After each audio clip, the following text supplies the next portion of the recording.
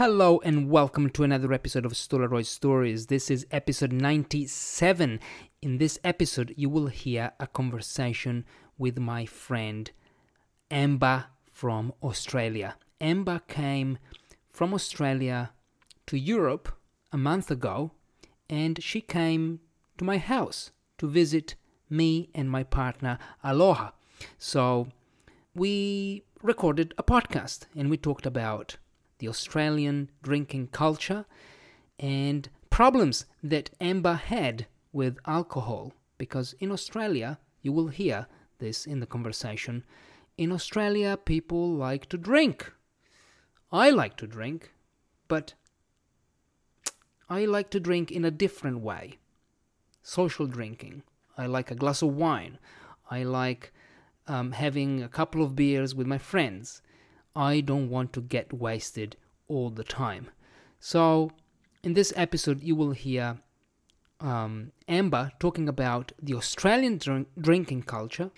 You will hear us talk about Australia more in general and overcoming addiction. So, if you're addicted to something, it might be anything, it might be your email inbox, it might be social media, it might be cigarettes, or wherever other addiction you have, well, this episode might be the best. Not the best, but it might be perfect for you. Not perfect. It might be interesting, alright? I can't find another better word. Get ready now. It's story time. You're too old. What do you mean? Oh. What do you mean I'm too old? How old are you? 28. 28. Yeah. It's not nice to ask. Is it not? A girl. Oh, it's fine. No, it's an achievement to get older. I like that. It means you've been alive for one more year. You've survived. This is important. The ultimate goal, really, is to age disgracefully. All right, welcome, Amber. Ciao. G'day, mate. G'day. Finally, what are you doing here in my room? That's a great question. I've been asking myself the same question. Why am I here in an Australian room in Italy? In an Australian room, yes. For those listening, the entire room is decorated in everything that is Australia. You've got the Australian colours for the football, rugby. Is it rugby? Cricket? Pretty much just the Australian colours. The Australian uniform. Yeah. Golden and green. You've got the Australian flag. You've got a number plate that says Australia with a kangaroo and the Australian flag on it. It's practically like the cap.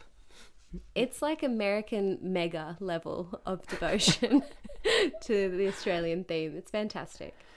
Why am I here? That's a good question. I had a dream. You had a dream?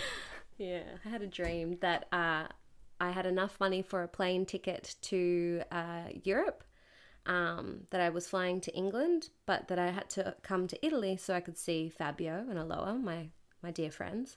But I had no money to get to Italy. And in the dream, my mum said, don't worry about money. Money comes back around. Just go. And then I just decided to follow the dream. There's more to it, but we won't go into the story of the cancelled wedding and everything. It's too long and dull, frankly. But yes, so basically because I'm superstitious and had a dream, I'm now here, finally, seeing my friend after 5 long years. It's fantastic. Because we met in Melbourne, yeah. In a shared house, because that's what people do in Australia. Young people, they live in share houses. You don't do that in Italy? Well, no, yes. Yeah. In the big cities. Yeah. Students. Yeah. They pay a ridiculous amount of money for a shared house, for a room. Milan, Rome, very expensive. Like 600 to 900 euros for a room. A month. A month. That is obscene. It is. Robbery. It is. There's probably like cockroaches and it's dirty. Well, no, it's a decent, it's a decent room. It's a decent house. Oh, but okay. It's small. Just in Melbourne, then the cockroaches and the dirtiness. So you're from Australia. Mm. Cockroaches and animals. And animals. Animals in Australia. People don't want to go to Australia because of animals, because they say everything is trying to kill you. When I ask, I talk to some students, university students, and they say, well, after I graduate, I would like to go abroad for an experience, And I say, why don't you go to Australia? No, Australia is the place. I'm too scared. I'm scared of spiders. I'm like, so you don't want to go to Australia because you're afraid of spiders. Yeah, because they could kill you. Everything is trying to kill you in Australia. But to me, it's like, I don't want to go to Italy because I'm scared of mafia. Yes. Yeah, it's the same. Yeah. Of course, Equivalent. we've got mafia. Yeah. We invented it. Very proud of it. Yes. Yeah, as you should be. But it's not a good reason not to visit Italy. No. Right. So that's a good point. Look, I share the sentiment of your students. Australia terrifies me, and I'm from Australia. I won't go into the ocean more than waist deep because I'm convinced of sharks. And if it's not sharks, it's a jellyfish that can kill you. And if it's not a jellyfish that can kill you, it's the rip tides that will suck you out into the middle of the ocean, and where there are more sharks, actually. So you see, I share some of their sentiment there. It is a scary place. The spiders are probably the least scary part of Australia. And if you make friends with Australians like myself, I will save you and protect you from the spiders. Professional spider catcher here. Just give me a lunchbox and a lid or a piece of paper, and that spider is outside where it belongs. Cool. And no one dies because of spiders. No one dies. Right? No. You just get very, very deathly sick, but you'd survive. You'd survive. Yeah. Snakes, probably. People might die from... You could die from a snake, yeah. But as long as you know what snake bit you and you're within a 20-minute radius of a hospital, you should be fine. The only one you would really need to be worried about is the inland taipan, which is in central Australia, so it's in the desert where not many people go, although you and Aloha went there. And no one has ever died from that snake somehow, even though it has the venom strong enough to kill like 100 elephants or something crazy like that. Wow. It's very rare for someone to be bitten by that snake. Yeah. And what else don't we know about the Australian culture? I can tell you what I know about the Australian culture. What is your impression of the Australian culture? There's no culture in Australia. Well, do you mean that? Okay, I've said that many times. No, okay, wait. It's not as rich as the European or other older countries, right? Like if I look at the map that I've got here in my room, Europe is a very old continent. Africa is a very old continent. America, relatively new, but still has culture, definitely. But still, Cultures. older than the Australian culture. South America, thousands of years of people living there and building pyramids. I think the main difference when you look at those countries is that colonization wasn't as effectively executed as it was in Australia. Maybe besides, you could say, South Africa, but then they had a revolution where we haven't. So I think the reason why Australia stands out in that sense is because colonization over the last 200 years was very effective. I mean, I taught you about, you hadn't heard of the White Australia policy that existed until 1966, 1967, so late 60s. So my mum was born by the time and was a child at the time of the White Australia policy still existing, where if you weren't white, you were forced to do a test that almost no one could pass. in terms of knowing the English language and Latin and being able to dictate it perfectly. Otherwise, you couldn't live in Australia. That's still true, though, because people have to take the IELTS test to... But it's not true. I mean, it's different, of course. It's different. It's not made to be impossible to pass, but it is very difficult. Yes, they still make it quite difficult. And obviously, they're still very... there are remnants of the White Australia policy in the structures and the systems and the institutions of Australia still. So, yeah, I think for that reason, I definitely agree with you. I think there is a less robust modern culture, post-colonialism. I think the Indigenous cultures are fascinating. But again, the racism and all of the terrible things that have happened have been very effective in subduing those voices and repressing them. And now we're starting to see some changes, positive changes. Yeah, when I said you have no culture, I was joking. But to me, you know, when I was there, people, I don't know, they seemed to me... they didn't have a lot of traditions. No. Traditions like bank holidays. Not bank holidays, like national holidays. National holidays.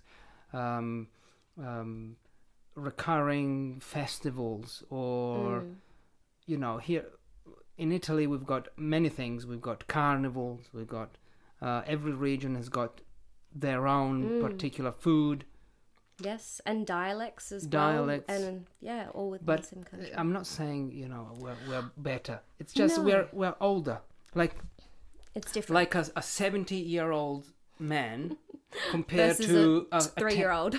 Yeah, maybe a 10-year-old. Yeah, maybe. Okay, so a 17-year-old man has got many more things to tell you, many more stories. He's got lots of experience, and that would be maybe Italy. Yeah. Australia, younger, full of opportunities. That's why I went there as well. Yeah. Back 10 years ago. Pros and cons, and I think the system works much better in Australia because there are fewer people. Fewer people, yeah. Jobs, very easy to find a job. Comparatively, yes, yeah.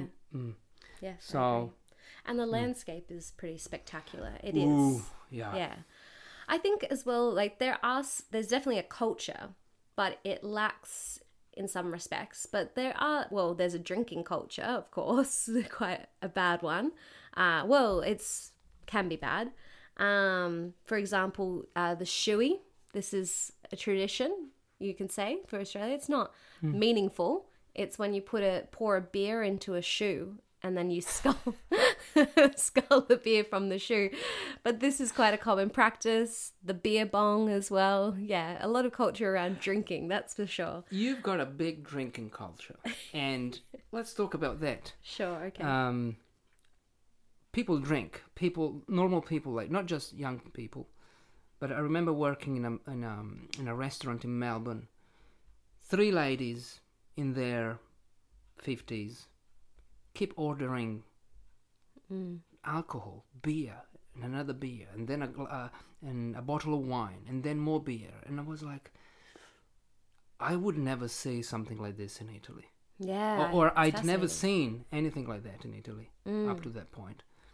And I thought, this is not what 3 ladies in their 50s do normally when they go to a restaurant. They have dinner, they eat, they have wine, of course, maybe they have 2 bottles, and then they don't keep ordering beer. That's, I've never seen something like that. And I thought, okay, this must be something. You didn't see it in Ireland or England because you were there previously to Australia, and they have a drinking culture as well. Not as heavy as in Australia. Yeah. So why? What do you think you have that? That's such a great question. Why? I think there's so many different layers to that. There's a whole history of Australia, which I won't delve into in terms of being colonial and convicts as well, alcohol being cheap.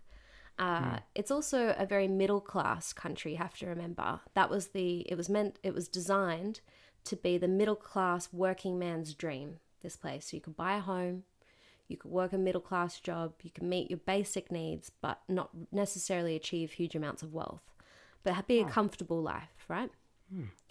Part of being middle class is that your labor is not highly valued, and your way of spending your time outside of, say, work might be more limited because of your means. So drinking was an accessible thing, and it has been for the history of Australia. So I think maybe it starts from there, but in terms of drinking, because it's culture, it's hard to say why culture, right? Like if you try and think about some of the cultural things you have, why you might do certain things as a society. Drink espresso after your meal, not cappuccino, this sort of thing. Can you really say for certain why? But it is a thing. It is very much, we drink to the point of obliteration, right? To black out even at some point. And that's not uncommon, and that's not unusual. It's not seen as that. And every weekend, that's what people participate in. That's how they spend their time. There's a thing called like the bender, where the whole weekend, maybe Friday night through to Monday morning, before work, you're drinking, you're up the whole time. You don't stop. Wow. The whole time. Yeah. And every night, every day.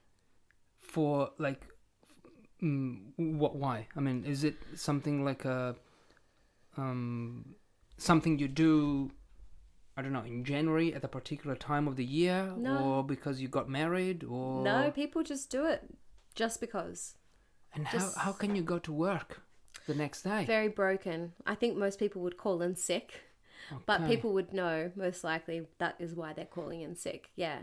You would just go into work very broken, a shell of a human. And the only way to recover from that is what we call a hair of the dog. I think this is also something you say in England, hair of the dog, where essentially you have a drink, like it could be a beer or it could be tequila, whichever, when you're hungover, to get rid of your hangover. So the only way out of the hangover is to induce drunkenness again. Okay. Yeah. Okay. So it is a thing. It is a thing. And it's so revered, I think, as well. Like people are impressed by their stamina or their ability to drink and party nonstop. Everyone is like that, you think? I think a lot of people are. I wouldn't say everyone is, but I'd say the greater majority definitely. It would be very difficult to be a non-drinker and go out into those scenes or like socialize with your friends, because they will most likely participate in that level of drinking. And this is interesting, because I remember when I found that job in the restaurant, I had to take a training course on how to serve alcohol. And I know you have huge fines if you serve alcohol. For example, I remember this, that if you serve alcohol to a person who's already intoxicated, so a person who's already had too many drinks and they can't speak, they slur their speech, yes. They you will get a fine. You will get like $10,000 fine. Yep. So the government, I think, is trying to they try to regulate it. Have you heard of the lockout laws in Sydney? No.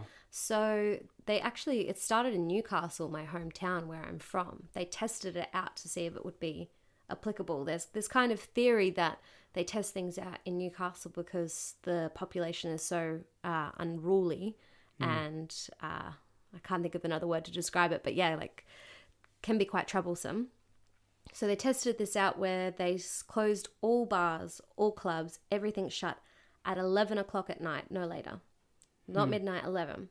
Everything had to shut. Nothing could run. And they did this. They first started off in Newcastle to see if it reduced crime and violence. And then they moved it across to Sydney and then they moved it across to the entire of New South Wales, just this one state, because young men were accidentally killing each other by king hitting them, which is punching from behind and hitting someone in the back of the head. And they would die. They would get hit on the temple or somewhere where the skull is quite fragile and get brain damage. And I think maybe several young men died because of this. And so, yeah, they started this ban called the lockout laws. They've since very recently lifted them, but they were around for about a decade or 10 years. Yeah. So, yeah, the government is trying very hard to combat it. However, you know, they make a lot of money off the tax of it. So clever way. It's good for business. Yeah. And I know that you as well had a problem with drinking. Yeah, up until very recently. Yeah. Do you want to share that story? Yeah, sure. Well, I guess we'd start with where it began, I guess, with drinking. So the first time I drank something, I was 14. I don't think that's hugely unusual globally. No. I mean, in Scotland, you know, it's normal to start drinking at 11. But it was definitely a part of like being cool or being a part of a group, being socially accepted is to drink. And I had a lot of mental health issues quite young at like 15. Post-traumatic stress disorder being one of them. And I think unknowingly, I used alcohol as a means of self-medication because it shut down my anxiety. It made me more sociable, more comfortable in social situations, and I would be less likely to have post-traumatic stress symptoms drunk. Not that it was impossible, but less likely. And that's, you know, that's science. Your brain shuts down. Your risk factors are less likely to be of a concern to you. It does pump you with relaxation hormones. But then on the other side of that, of course, when you're sober, your body is pumped with cortisol, which is anxiety inducing. So it's a double-edged sword, temporary relief for actually potentially more suffering later on. But yeah, so it was just so much a part of the culture. I went to art school in Melbourne when you met me, 18. I didn't know anyone, didn't have family or friends there. So how do you get to know people? You go out for a drink after class or after work. This is the way that you make friends in Australia. And this is how you keep friends, is you meet up every week to drink. It's a form of, like release. It also eats up all of your money. Very expensive habit to have. So I've been perpetually poor my whole life, mostly because of my drinking habits and going out all the time. Like what you said about those ladies that you saw who were drinking. I became friends with a bartender, and it was during one of my periods of sobriety in 2017. And I think I hadn't been drinking for about 6 months at the time. And he said to me, like, when you did drink, it blew my mind. You would just buy glass after glass after glass of red wine. I was like, how is she even able to stand or talk? Wow. And, you know, some people are better at hiding how intoxicated they are than others. I think I must be one of them 90% of the time. There is that 10% where it gets sloppy and quite embarrassing, but it's rarer. So anyway, it's been a part of, so that's what, I'm 28 now, so maths is not my strong suit. 15 years, thereabouts, of it being a problem for me. 13 years, because I have since stopped drinking almost entirely. But yeah, so it's a habit. It's an addiction. It's a disease as well, I would say. And it's very easy to excuse it when everyone else around you also excuses it. And how did you get... Because now you quit Pretty drinking. much, yeah. How did you do that? Because this, I think it's useful for those people who are listening who maybe have a bad habit. It could be drinking. It could be... smoking, whatever, a habit. Well, I've bad also habit quit you- smoking, so I guess I can talk on those two right. topics. Yeah. So how did you do that? Because it's so hard to do. Yeah, I think especially smoking is difficult when it accompanies drinking. So Yeah. I think both of those habits need to be tamed in order to deal with one of them. But in terms of, I think for me, it was drinking that was the main. I mean, I always knew smoking was bad and it was always on the agenda to quit. But I think because we know it kills people, it's very much put out there. That is more at the forefront of your thinking than it is with alcohol. Because alcohol isn't really advertised or put forward as something that, it causes death. In fact, I think it might be the drug that causes the most death. It's the most harmful to people. I knew a woman who was a heroin addict, and she told me getting off alcohol was harder than coming off heroin. Wow. It is very difficult if you are a proper alcoholic. Also because you can find alcohol Anyway, anywhere. You can't find heroin anywhere. this is true. Yeah, yeah, absolutely. Yeah, so for me, my drinking got so bad that I could drink and drink and drink and drink, but I could not get drunk. So I would drink more, trying to get some level of intoxication, right? So that I could feel like a part of what my friends were doing, because they were all pissed and carrying on like lunatics, and I was stone cold sober, just watching them like, this is just not fun, right? Stops being fun. And so I'd drink and drink and drink, and then I would be sick because I'd consume so much liquid that my body couldn't handle it, but I would be sober. So it was very unpleasant for me. I was physically ill. I couldn't hold down food at night. I had heartburn, heart palpitations, physical issues. I also got a blood test result back saying that my liver was potentially not doing as well as it should. Oy, oy, oy. Combination of the prescription medication that I was on and the drinking, because I was drinking so much. I could drink 4 bottles of champagne and be sober. Wow. It was obscene. Yeah, ridiculous levels of drinking. Yeah, so I... Would you say you were an alcoholic? Oh, yeah. I said that I was an alcoholic from the age of 19. I was pretty aware of the dependence. I don't think I was very severe on the scale of people. Like, I didn't need to drink in the morning to stop body shakes or things like that. But I drank every day about that much alcohol. So that's a lot. Or every second day, Having a hangover was pretty much normal. So you were living with a hangover all the time? Yeah. Not good for the mental health or physical health. Yeah, so I feel like I just saw in real time how I was slowly killing myself with this habit. And I just decided I didn't want to die. I didn't want to be this person. I didn't want to go down this route. And the reason why it was so easy, I think, for me after making that decision, because it is very difficult for most people, but for me it was really easy. I felt so much better not being hungover every day. And I slipped up maybe once or twice after I had decided to quit. And I just felt so unwell after having weeks of not feeling unwell at all, that the comparison was just like, this isn't worth it, So it was just a decision. And then you open up so much more of your time, right? Because you're not drunk every evening. So you're painting more, or you're writing, or you're going to the gym more often. And you're doing things that give you dopamine, which is what the drinking does, but they don't have the consequences. And they're enriching. So I think that really helped. And then there's not smoking followed that, because, well, I only smoked when I had a drink in hand. Now I don't drink. Okay. Yeah. However, I did pick up the bad habit of vaping, which, lesser of two evils, perhaps. We don't have the science there yet to know. It could be worse. Could be causing eye tumors, or hopefully not, knock on wood.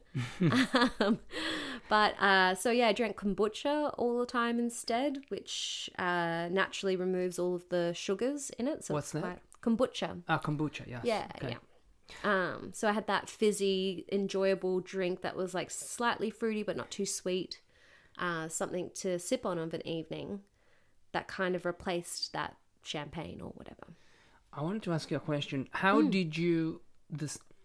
Was there a moment where you sat down with yourself and said, this, I must stop this. Yeah. This should stop. Like, was there a moment, like a precise, a specific moment? Yeah, I remember having a conversation with my housemate at the time, who is also an alcoholic, and Which doesn't help. no, it doesn't. Well, you know what? Actually, it didn't help when I was an alcoholic, but when I had made that decision to quit, it helped so much because I had a mirror to look at of what I was like and what I was behaving like and how I was excusing my habits and how weak those excuses actually really were, how they don't hold up when you're comparing it to the consequences. So her and I were having a conversation. She was drunk. I was sober. And she was saying, you know, this is my only way to switch off at the end of the day. It's the only way I can sleep. She has insomnia, which is not something I suffer from, so I can't speak to that. I'm sure it's very difficult. But all of these reasons that she was giving me, I was like, I know all of the reasons because I've made up the excuses for the last 14 years myself. There's many, many excuses that you can make because you're choosing, you want to drink. You don't actually have a consequence enough. You haven't come to that conclusion yourself enough to warrant stopping it. You just have to decide. It is a decision you have to make for yourself. What do I want? And so talking to her and sort of looking at myself as well by doing so made me realize, that no, this isn't sustainable. This isn't what I want. I'm better than this. I deserve better than this. Because she deserves better than this. And she is better than this. She just doesn't know it. And she is me and I'm her. So. Beautiful. Yeah. And she has since become a lot better with her habits as well. She's improved. And again, it's a decision that you make. It's also, she put it really well. She realized all of the things that she thought alcohol brought out of her did the opposite. They minimized those things. She was less able to socialize as herself. She was less able to engage and connect with people. But these were all the things that she thought she got from alcohol. It was only in sobriety that she realized, actually, I get less of that. And what would you say, what advice would you give to someone who's got one of these bad habits and they want to quit, but they're addicted because this is an addiction. I'm addicted to, I've probably said this before in some other episodes. I'm addicted to my email inbox. Okay. Like I check my email inbox. Multiple probably, times. Yeah, probably in an hour I would check it 3 times. Wow. That's a lot. So to check, I refresh to see if I got an email, if I got a... Is it anxiety? It could be. Or habit? Anxiety, I don't think it's anxiety. I think it's more, let's see if someone made a comment on one of my stories. Let's see if someone replied to whatever piece of content I put out there. That's why I don't use social media. That's why Instagram for me was terrible, because I would constantly be there checking if someone liked my thing. Yeah, it's the dopamine. These platforms are engineered to do that. Yeah. Like for you to be there, be glued to the phone, to keep you there. Yeah.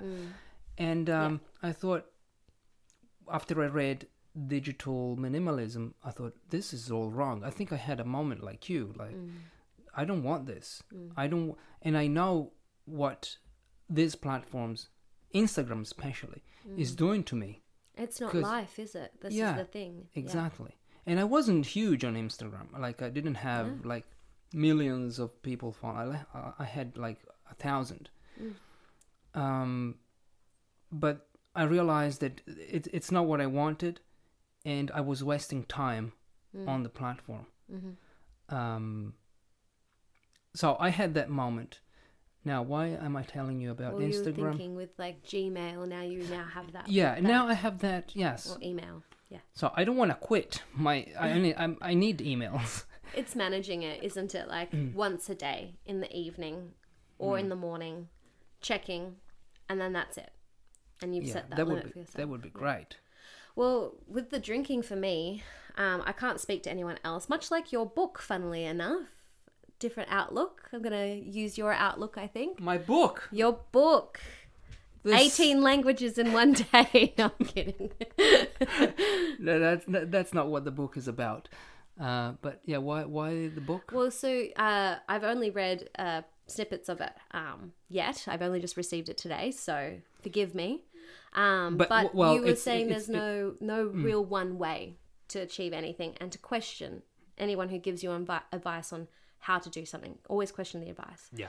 And I would say the exact same in terms of this question of like, what advice would I give to someone who's quitting? There is no one way. Like I've just said, I just decided, right?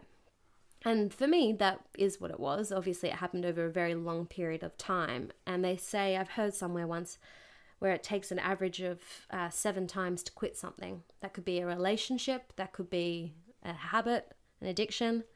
But that every time, even if you regress, and I hate that word because it has such a negative connotation to it, that isn't necessarily meaning that all of your work is undone and that the time you quit was nothing. No, that's still something. It's still very important. It's still going to help you develop and become stronger at doing it more permanently or for longer. But permanence, I think, for me was always the issue, where I went wrong every time I tried to stop drinking. I was like, no, I don't drink full stop ever at all. And for me, that doesn't work. What works for me is, yes, for 6 months or several months, quite a long time, I didn't drink at all, nothing, because I was establishing a new habit, a new way of being. And then I would maybe have one drink with a friend. But it wasn't like a spiral into old habits where all of a sudden now I have to drink nonstop all night. And I have continued that habit. I've had a few random blowouts literally every blue moon. It's so rare, or once in a blue moon. Maybe once every 4 or 5 months of recent in the last year, I might drink so much that I'm drunk. I never enjoy it. I never enjoy that feeling. I always regret it. But I don't let that shame overwhelm me or make me feel like that I'm lesser than. I'm not. I'm human. It's all okay. It's all a part of it. And I've just reaffirmed the lesson that I keep teaching myself or keep learning. There's a nice in between. So for me, what works is that I drink on occasion. Like we had wine with our dinner last night, which was lovely. And I really enjoyed the experience of the drink. I think that is another thing too, like the art of something, like enjoying a delicious meal with friends. Is enjoying every sip of that one glass and really appreciating that for its one experience, the taste, the flavors, the sensations, rather than drinking for the sensation of drunkenness. Cool.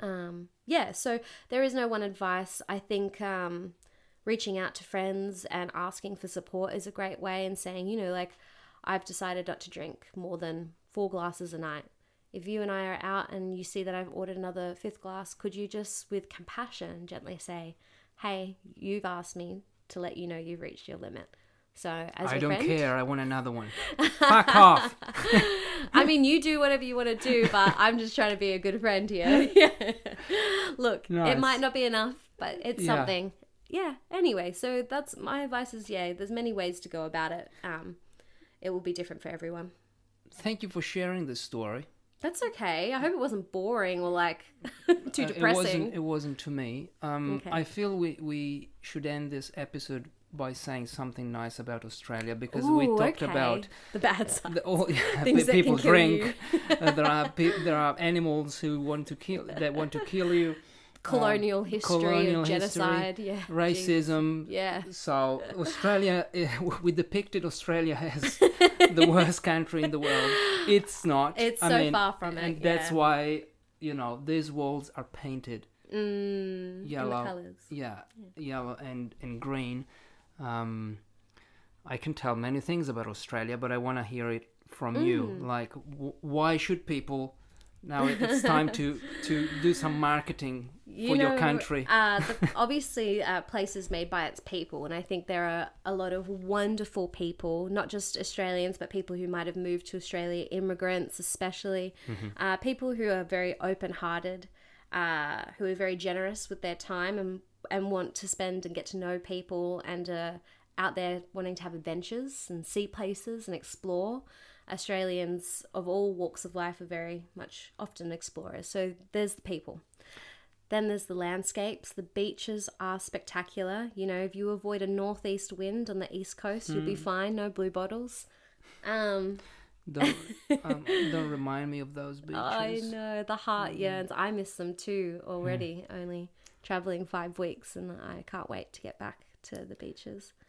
The bush, the native flora and fauna. As much as there are things out there that could kill you, they don't necessarily want to kill you.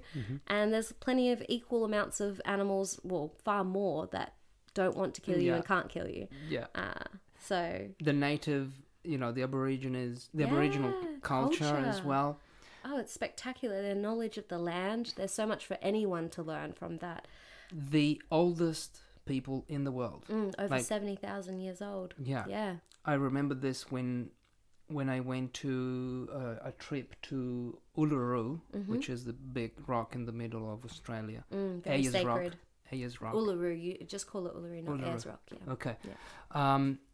I remember the guide, who was an Aboriginal guide as well.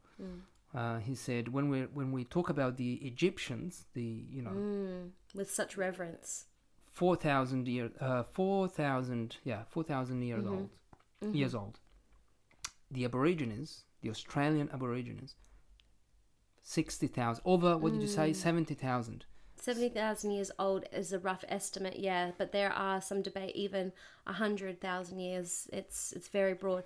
They have been there since the land existed. I think that much we can all agree upon, whether it was 50,000, 70,000, 100,000. Imagine how much they know about the land. Like, they survived in the in such... Thrived in the desert, in inhospitable places for Westerners, anyhow, with our culture. I know that some of them even teach the Australian army, how to survive in such harsh conditions.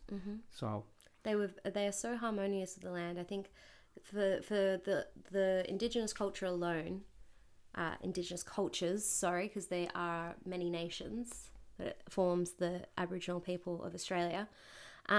But yeah, for that alone, it's just such a worthwhile experience going there. And immersing yourself. And even as an Australian, I wish to and I strive to immerse myself more in the knowledge of our First Nations people. A great book to read, I would suggest. Nice. Let's end with a book recommendation. Let me get the name of the author. The book title is called Dark Emu. And there is some controversies around this book, Dark Emu. By Bruce Pascoe. What? By Bruce Pascoe. Okay, I'll put it in the show notes. I remember reading, wait, I've got it here somewhere. It was a story. It was a fiction story, which is something that I don't normally read. No. This one. Let me.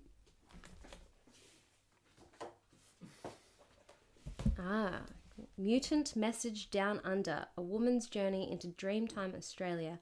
Marlo Morgan. Have you read this? No, I've never read this. It's nice. It's about I had a book to trade you. It's a woman who goes with the Aborigines. Like, she lives with the Aborigines for 2 weeks. It's fiction. I don't know if it's based on a true story. But anyway, it's a nice one. Mutant Message Down Under. We'll end with this one. Yeah. Yeah. In my book and your book. Yes. Yeah. Dark Emu is non-fiction. It's written by a First Nations person, Bruce Pascoe, and it is about the purposefully hidden, and oftentimes destroyed history of the First Nations people of Australia, the agriculture, the way that they managed the land, the housing that they had. Because a lot of the narratives around Australia disguises just how sophisticated their nations were and how they operated between each other. So it is a fascinating read. It's a great way to have an insight into the beautiful landscape of Australia. Nice. For sure. Thank you. That's it. Thank you, Amber. Brava. Bravo, Amber. Applause. Thank you for joining the show. Thank you for having me in your Australian room in Italy. We'll go for, what, a drink now? Yeah, let's go get pissed on Lake Como. Bye, Amber. Bye-bye. Ciao.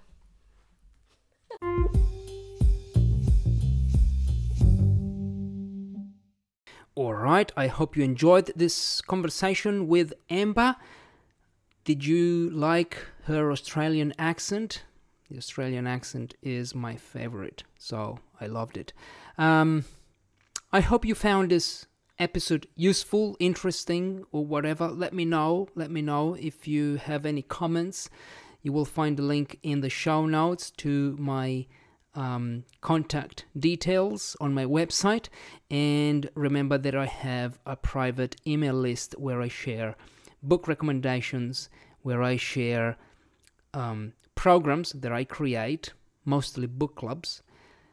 And what else do I share in my newsletter? Well, news, so updates on my content, mainly blog posts, because these days I really enjoy writing blog posts.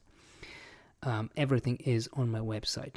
Everything is there. My blog, my podcast, everything is there. All right. I hope you enjoyed this episode, and I hope that you will join the next episode of Stolarite Stories with another true story. Bye-bye, guys. Bye-bye.